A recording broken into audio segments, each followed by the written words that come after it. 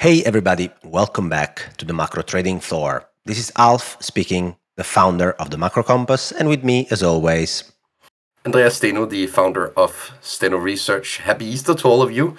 This is a short Easter special of the Macro Trading Floor, and we promise you to be a bit more actionable this week and discuss a few trades, since we've had the feedback that all of a sudden during this banking crisis, we stopped being actionable, Alf, and we're started not discussing actionable. banks. Yeah, no, Okay, we just well, discussed banks. discuss banks. Well, that's good. At least we didn't scream that the banking system was falling apart and you should take all your money away and all that stuff. And Hmm. we went away with some data-driven thingy that hopefully were useful for people to understand what was going on. But okay, people want to trade, we'll give them a trade. Why not? Before we get there, I mean, that's the end of the podcast. You need to listen to us blubber for 25 minutes before you get there, right? I mean, that's the toll to pay, unfortunately. Let's blubber about macro data because we got this labor market report on Friday. Who the hell schedules a labor market report on Good Friday, by the way, Andreas? I mean, still, I need to understand this. Um, but anyway, okay, that was the day that it was released, and hey, it's not negative non-farm payrolls yet. I mean, the days before we got job openings that were lower, we got ADP labor market data that were lower than expected. So people started extrapolating that this is it. It's time now that non-farm payrolls start printing in, below 100,000, trying to push unemployment rate higher. But they didn't. So what's your take? Well, I mean, first of all, if you look at the Bloomberg consensus numbers now, for the third quarter, the consensus is a negative quarterly GDP print of roughly half a percent in real terms, meaning that the consensus is probably also negative month-on-month prints in non-farm payrolls during the third quarter. I mean, those things go hand in hand, right? So of course the market is slowly but surely warming up to a negative print in non-farm. I thought the print would have been lower than what it was. I actually think that the aggregate of information that we received, very benign development in wages from a central bank perspective. We are trending towards, say, 3 to 3.25% on a yearly basis in wage growth. Not something you should be overly worried about with a 2% inflation target. And private job growth below 200K for the first time in a while. To me, not really a banger of a report, to be honest. And the market still repriced aggressively after this, at least relatively aggressively, meaning that I suppose that the true market consensus, the true whisper underlying this, actually already started fearing the negative ramifications for the job market in the month of March. What you should be aware of here, Alf, is that the survey period doesn't cover a lot of what happened post the banking stress. So meaning the revision could be ugly. Still something I would be on the watch for in a month from now. And secondly, well, you probably don't lay off your staff the day after the SVB event, right? I mean, I suppose it's fair to assume a time lag of a certain extent. So I still think the second quarter could already start to show signs of weakness in the labor market. Every leading indicator is now telling you to expect that. So I looked a bit under the hood of the labor market report and I found a couple of things interesting. The first is the breadth of labor gains on an industry level is very bad. It's mostly industries that are still trying to catch up with the reopenings, and I mean leisure and hospitality, for example, that are accounting for most of the hirings on a net basis, and government and healthcare sector. So they don't seem to be the most cyclical industries, let's say, adding jobs, while effectively the more cyclical interest rate prone industries, like finally the construction sector, is showing some weakness on a job creation basis. So the internals, if you wish, of the labor market report were not particularly strong in the first place. And the other thing that I found interesting was again wage growth, because this is something the Federal Reserve really cares about. I mean, if you get wage growth trending at about 3.5% annualized, your conviction that inflation isn't gonna remain at 5% annualized is higher, because Mm. if wages aren't growing that fast, core inflation, generally speaking, also slows down. Why am I saying this? Because I want to tie this discussion with the Fed. We are now at the 8th of April, and we have had no banking drama further from SVB effectively over the last 2 to 3 weeks. At the same time, we are having Fed speakers continuously talking about a slowdown in credit creation, something that they do expect as a base case going forward. It seems like they got scared, or at least they're very cognizant of what banking stress does to nominal growth down the road, and they are getting confirmation, honestly, from a bunch of data. ISM services new orders, holy crap, I mean, they're trending down aggressively. It was only the manufacturing sector until a few months ago, but now the services sector seems to be slowing down as well aggressively. Wage growth is trending at 3.5%. The labor market internals aren't as aggressive as they were 3 to 4 months ago.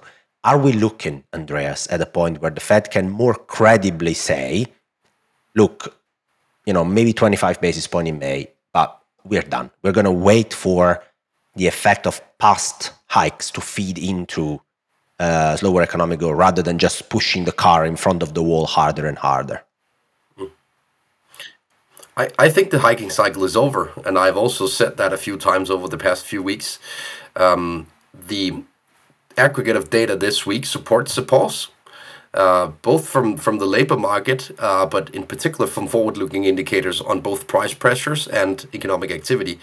Because what happens beneath the hood in the ISM services and the ISM manufacturing service is also that price pressures reported by these companies drop fast, also in services. And if you look at ISM services relative to the sticky components of the consumer basket, then it's fair to assume a price pressure of, say, 3 to 3.5% in 6 months from now.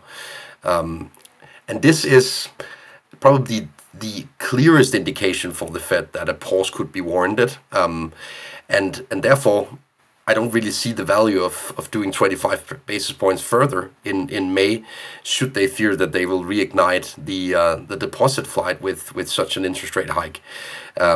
We've got data on corporate and household lending from the US system dropping materially in the last 2 weeks of March.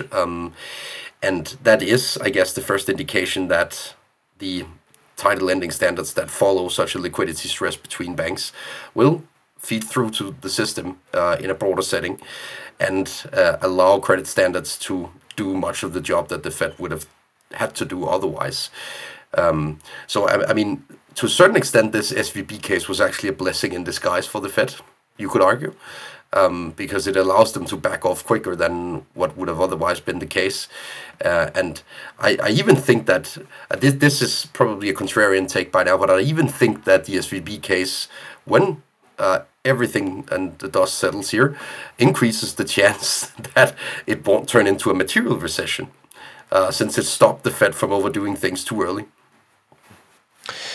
Look, I think honestly, if you're the Fed now, you have a bit more cover than you had a few months ago, right? And the macro cycle develops, and people, of course, it sells if you are a fear monger and you're going to say a recession is coming tomorrow, and then it doesn't happen, then you'll say it happens tomorrow as well, and you'll say it day after day. But ultimately, the macro cycle moves more slowly than people think, but it does move. So that was always, in my opinion, going to cause a Fed pivot. I'm not calling for a Fed pivot yet, but a pause seems a bit more justified, I would say as well here.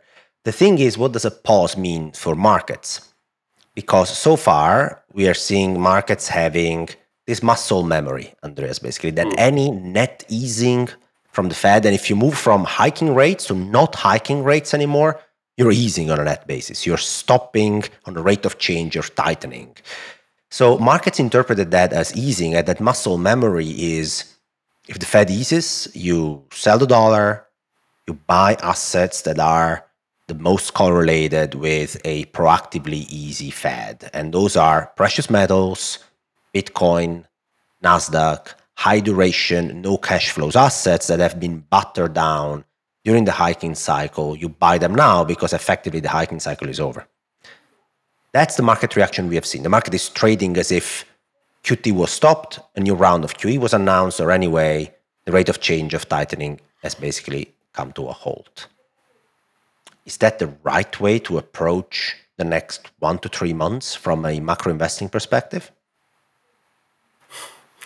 That's a really good question. I mean, should we get a truckload of liquidity added to markets, then correlations would at least suggest that some of these high duration assets will do okay, despite weak growth.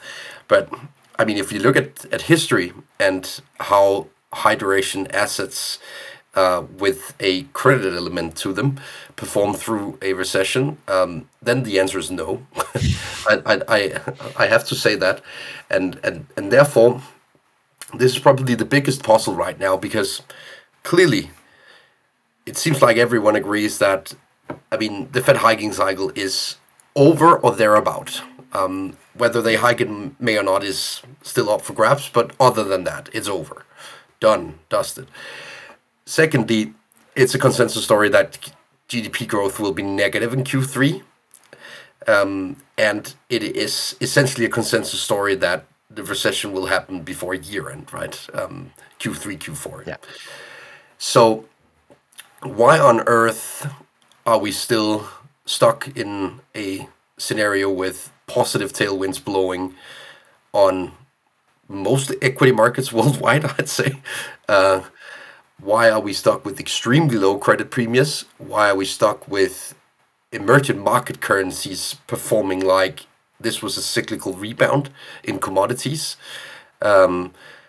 Take the example of the Mexican peso, the Brazilian real. They're doing much better than you should expect through such a downturn in global growth, and they're doing much better than you should expect given what commodities have done over the past couple of quarters.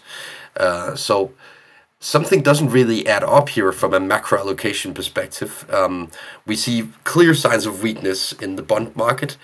We see clear signs of weakness in the actual economic data, and we see a lot of pockets of extreme strength that you wouldn't typically see at this juncture of the cycle. Meaning that if you really trust that Q3 is the nosedive before we rebound, then you better stay off some of these. First of all, these high beta emerging market FX bets.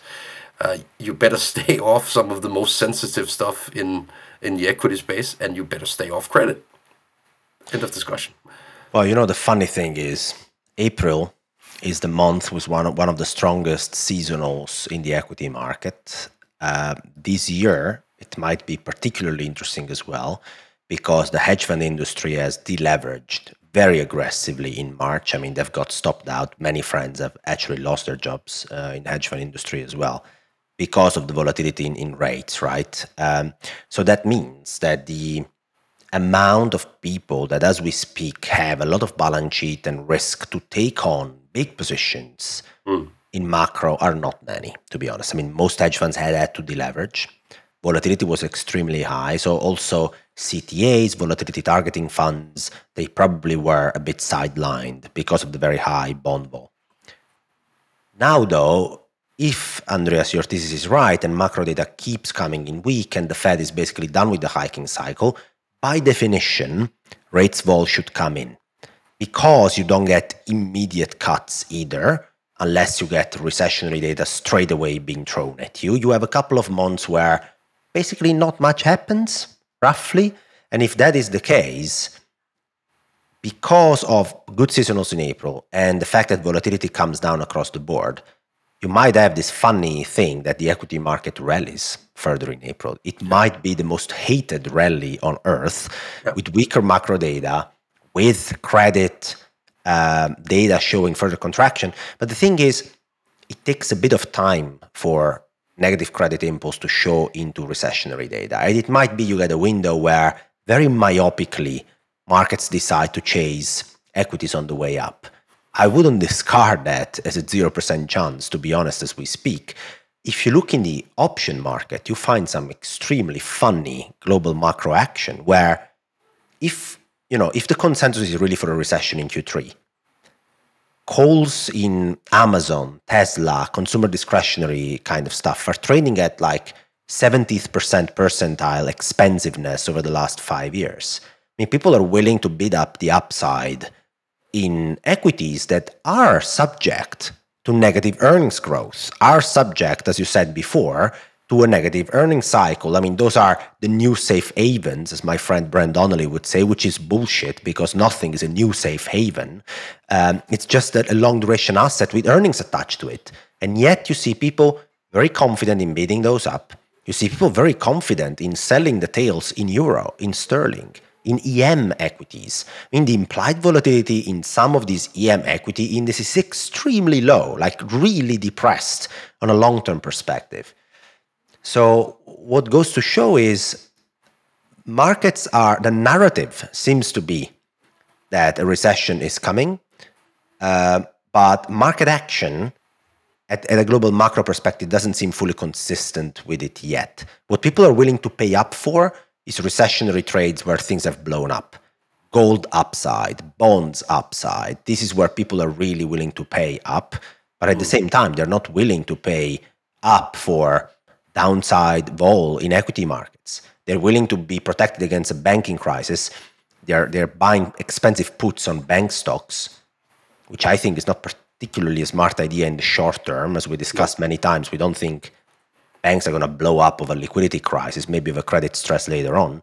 But there is a lot of funny things going on in global macro, and none of them are totally consistent with recessionary pricing at all. No, they're certainly not. But I mean, it kind of feels reminiscent of the seasonality through the year of 2008, right? I mean, we had the issue with Bear Stearns in March, April, more or less at this timing. And then the market actually calmed down. It even spiked again in equity terms. We had a few months of pretty decent numbers from the ISM service and stuff like that before the Bear Stearns turned into sort of a broader credit event by August, September, same year. So I mean, I'm not trying to draw parallels between those two situations, but it just seems interesting that the sort of timeline seems a bit similar this year, because I think you're absolutely right that given the month of stress that we've had in March and April, credit standards will be tightened. It takes another 3 to 4 months for this to show up truly. So we will have, I mean, prints in the area of, say, 48, 49 in some of the key PMIs. Not stuff that would really worry you that this is turning into a very ugly recession. And then, I guess, with pretty decent ample liquidity from a central bank perspective, etc., we could have a decent April. That is also still the base case of my macro regime indicator framework, that the April performance will be decent in both bonds and equities. Yeah. And then May, my assumption is right now that May is the timing, but let's see. I tweeted a few days ago, sell in May and go away. Although maybe I, at some point, should consider that selling in late April is better this time than selling in May. But we'll see about that. I tend to agree on the fact that there are some considerations to be had about a risk parity rally in April. It could happen. I don't expect any blow up on the upside, but what I expect is just volatility compression. Not much happening. Cementing expectation that the Fed hiking cycle is over, but no drama happening yet, no credit stress happening yet, and therefore just the typical carry trades, volatility selling trades actually taking hold, and a slow grind up maybe in risk assets. That should set the stage, if that happens, to actually finding some very cheap recessionary trades and recessionary protection later on, when people are particularly relaxed about that outcome instead.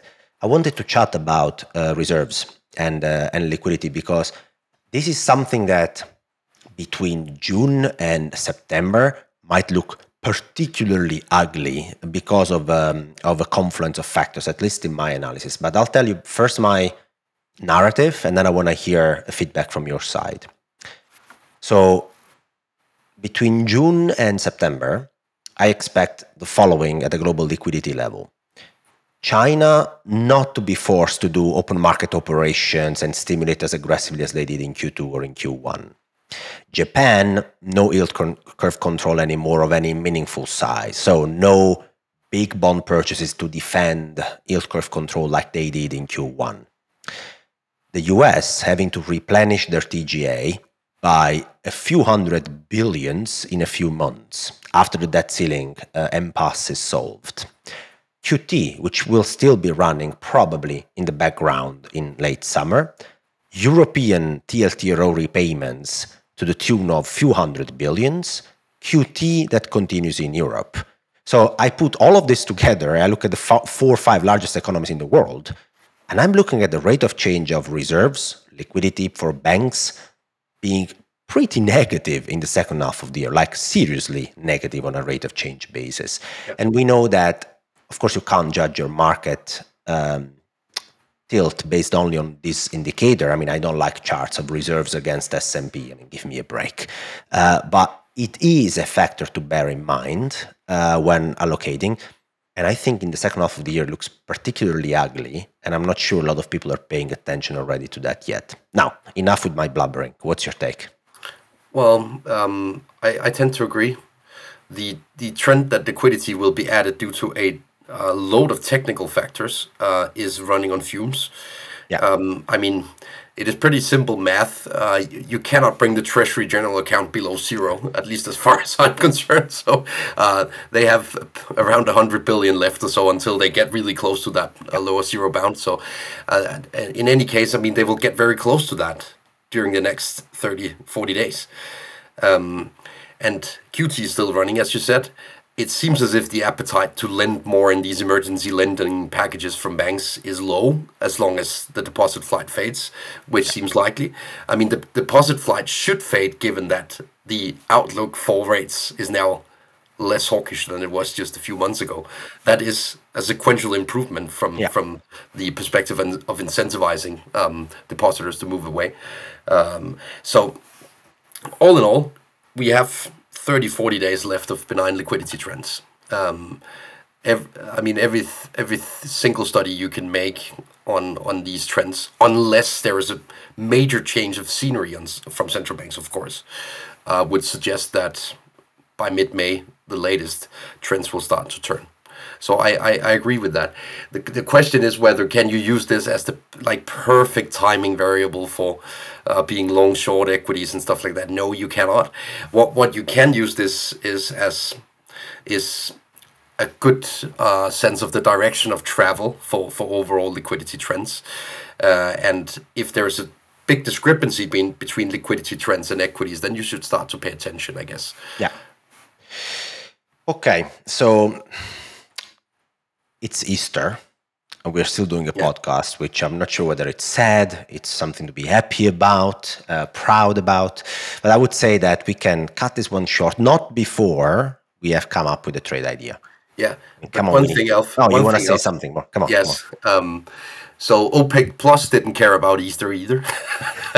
And should we spend 2-3 minutes discussing Sure. whether we see this as a sign of strength or a sign of weakness. And I can elaborate a bit before I'll allow you to give me feedback on it. I mean, I've looked into 10 years of history of supply cuts from OPEC Plus, and it is very rare, and I put emphasis on very, very rare, that you see a spike in the oil price in the subsequent 2 to 3 months of trading after the announcement effect. The reason is that you always take these decisions to try and surprise the market in anticipation of weakness in demand. They've, of course, had feedback from their supply chains that the demand is weakening. So I cannot see this as a sign of anything else. Of course, it matters if you, from a geopolitical standpoint, just decided to pull the rug from under the supply on a very weird timing. But the timing is not weird this time. I have to say that again and again, because I see the other take all the time. The timing is not weird. The manufacturing activity is slowing in China, in India, in the US. Everywhere. About fucking manufacturing center on the world is using less energy. Yeah. Okay, my take is actually a comparison. Let's say you're trying to sell your house, and then you see no demand. Mortgage rates have gone up, and you see demand coming down. and you're going to cut the supply of houses. You're deciding not to sell anymore. You're like, no, I'm not going to sell, I'm going to wait. You're literally cutting the supply of housing for sale at the moment. Is that a sign of strength or a sign of weakness? If you're cutting supply at the moment where demand is very strong, then this is going to result into higher prices, most likely. If you're cutting your supply because nobody's bidding up, then I'm sorry, but it doesn't look particularly like a sign of strength. And I guess this is the comparison that could sound apt for the OPEC plus cuts. It makes sense because as demand comes down, they want to adapt and go basically in front of the curve of lower demand by cutting some supply as we speak. It makes sense, but I'm not sure it's a particular sign of long-term strength. So I do agree on you on that. Now, I still want to talk about trade ideas, or at least I have one, which is for, let's say, the month of April. Let's see if this works. What I want to do is go long Polish stocks, Poland. You're like, what? Okay, so let me try to elaborate. If you think that no drama is going to happen in April, then what you want is assets that have a high risk premium, a good carry, and you can sit on those and basically enjoy the fact that nothing is happening. So you look for currencies with a high rate of return and domestic rates, and in Poland rates are over 6% as we speak and for a while. And you look at places that have exposure to industries that have been hammered down badly over the last few months, because if nothing bad happens, those are where the highest risk premia have been built, right? And recently, what that has been, of course, financials. In some cases, energy sector as well has been beaten up pretty bad over the last few months. And Poland happened to have quite a lot of exposure to both. High interest rates, which guarantee quite a lot of carry. And Poland is very sensitive to the European cycle. Now, Europe isn't roaring as we speak, but the macro cycle in Europe lags the macro cycle in the US by about 6 to 9 months, right? So in Europe, you still have basically the same backdrop of the US 6 months ago. A labor market which still looks pretty tight, a services sector which looks relatively resilient, and no banking stress whatsoever to be seen. So if I want to take some exposure to macro risks, I would rather do it in China or in industries or countries with a relatively high sensitivity to European macro cycle. And I think Poland has also high interest rates, which benefits the whole picture. So you want to trade long Polish equities. The simple expression of this is the EPOL ETF, measured in US dollars for US investors. And I mean, what I like about this trade, on top of the arguments that you have, is that you don't buy into like an overly bought trend here, because Poland didn't really perform alongside the Chinese reopening either, which I was a bit surprised by. Probably as you mentioned, due to the high energy prices still and the interest rate sensitivity of the Polish housing market. Because I mean, I can guarantee you can try and fix your mortgage in Poland. It's impossible. I mean, everyone has a very, very short term duration on their fixing in the mortgage space. So I mean, those were some of the factors holding Poland back. The happy-go-lucky version of buying Polish stocks is to be levered long Hungarian forint in FX space. It's a double-digit carry trade versus the euro and versus the dollar. It's extremely correlated to energy prices, so it sold off massively due to high energy prices last year. It has actually made a decent comeback. I traded this, and then during the stress around Credit Suisse while I was traveling to Madrid, I simply had to close it because it moved so fast in the other direction. So be careful with such a position in Hungary, because it's the really happy-go-lucky version of being long Poland. It's just a riskier version of the same trade, to be honest. And let me pitch one thing. Or actually two things, because the first thing is a bit tricky to get exposure to as a regular person. You probably need to run a fund to be able to get exposure to it directly, at least. If the Fed is close to pausing and eventually pivoting, you find extreme pockets of very positive real rates that you can lock in Latin American sovereign bonds.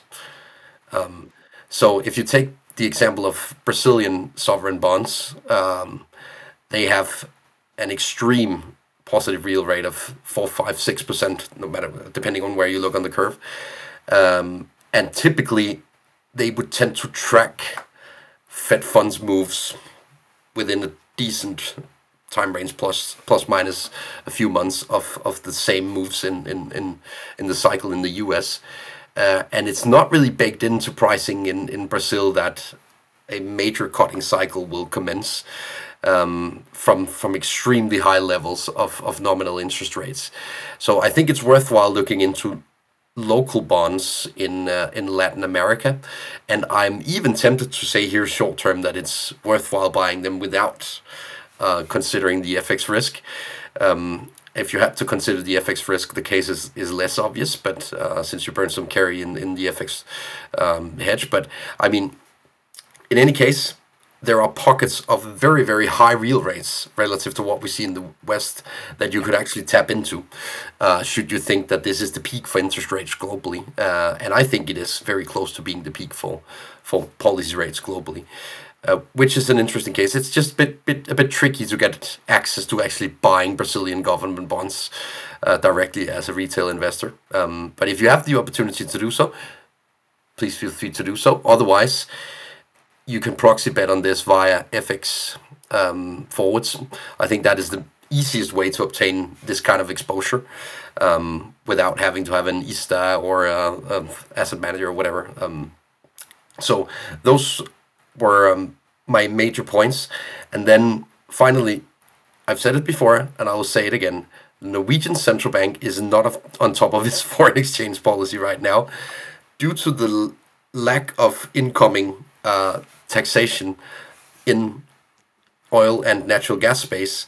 They simply sell too many Norwegian kroners to try and match an inflow of Norwegian kroners from taxation, and that taxation is not arriving at the pace that they expected to, meaning that the central bank is actually creating a negative flow in the Norwegian krona day in and day out, and it continues to weaken versus the euro without any major driver. Even in a week where the oil price spiked like crazy, the Norwegian krona fell, and no one gets why. It is because of a bad FX policy of the Norwegian Central Bank. I remain short the Norwegian krona until I see them cave in. So those were a couple of trades from my side. There you go, guys. So for Easter, you get something about Poland, Hungary, Brazil, and Norway, right? You're happy now? No, I'm just kidding. But, you know, global macro is global macro, which means not always a trade is about the US or bonds or Bitcoin or S&P or European stocks. Sometimes there might be pockets of value everywhere in the world, which is where me and my buddy Andreas try to look at every week. Andreas, if people decide it's time to sign up for a macro research platform at Easter, where are they supposed to do that? I wouldn't recommend doing that during Easter, but in any case, you can go to stenoresearch.com. We lay forward our trades and bets on a very timely manner, and we do it across the globe, across assets, and we try to be as actionable as possible also for retail clients. Right, guys, if you're thinking about signing up to a macro research on Easter again, then you can also try out the Macro Compass. Macro and markets in plain English. Well, a bit of an Italian accent maybe, but okay, that's fine as well. So it's trade ideas and macro broken down all over the place, and that's what I try to do every week at the Macro Compass. Sign out if you want to try it out. Andreas said that. I think it's time to let people enjoy their Easter dinner and lunch. What do you say? Let's do that. See you again next week. See you next week, guys.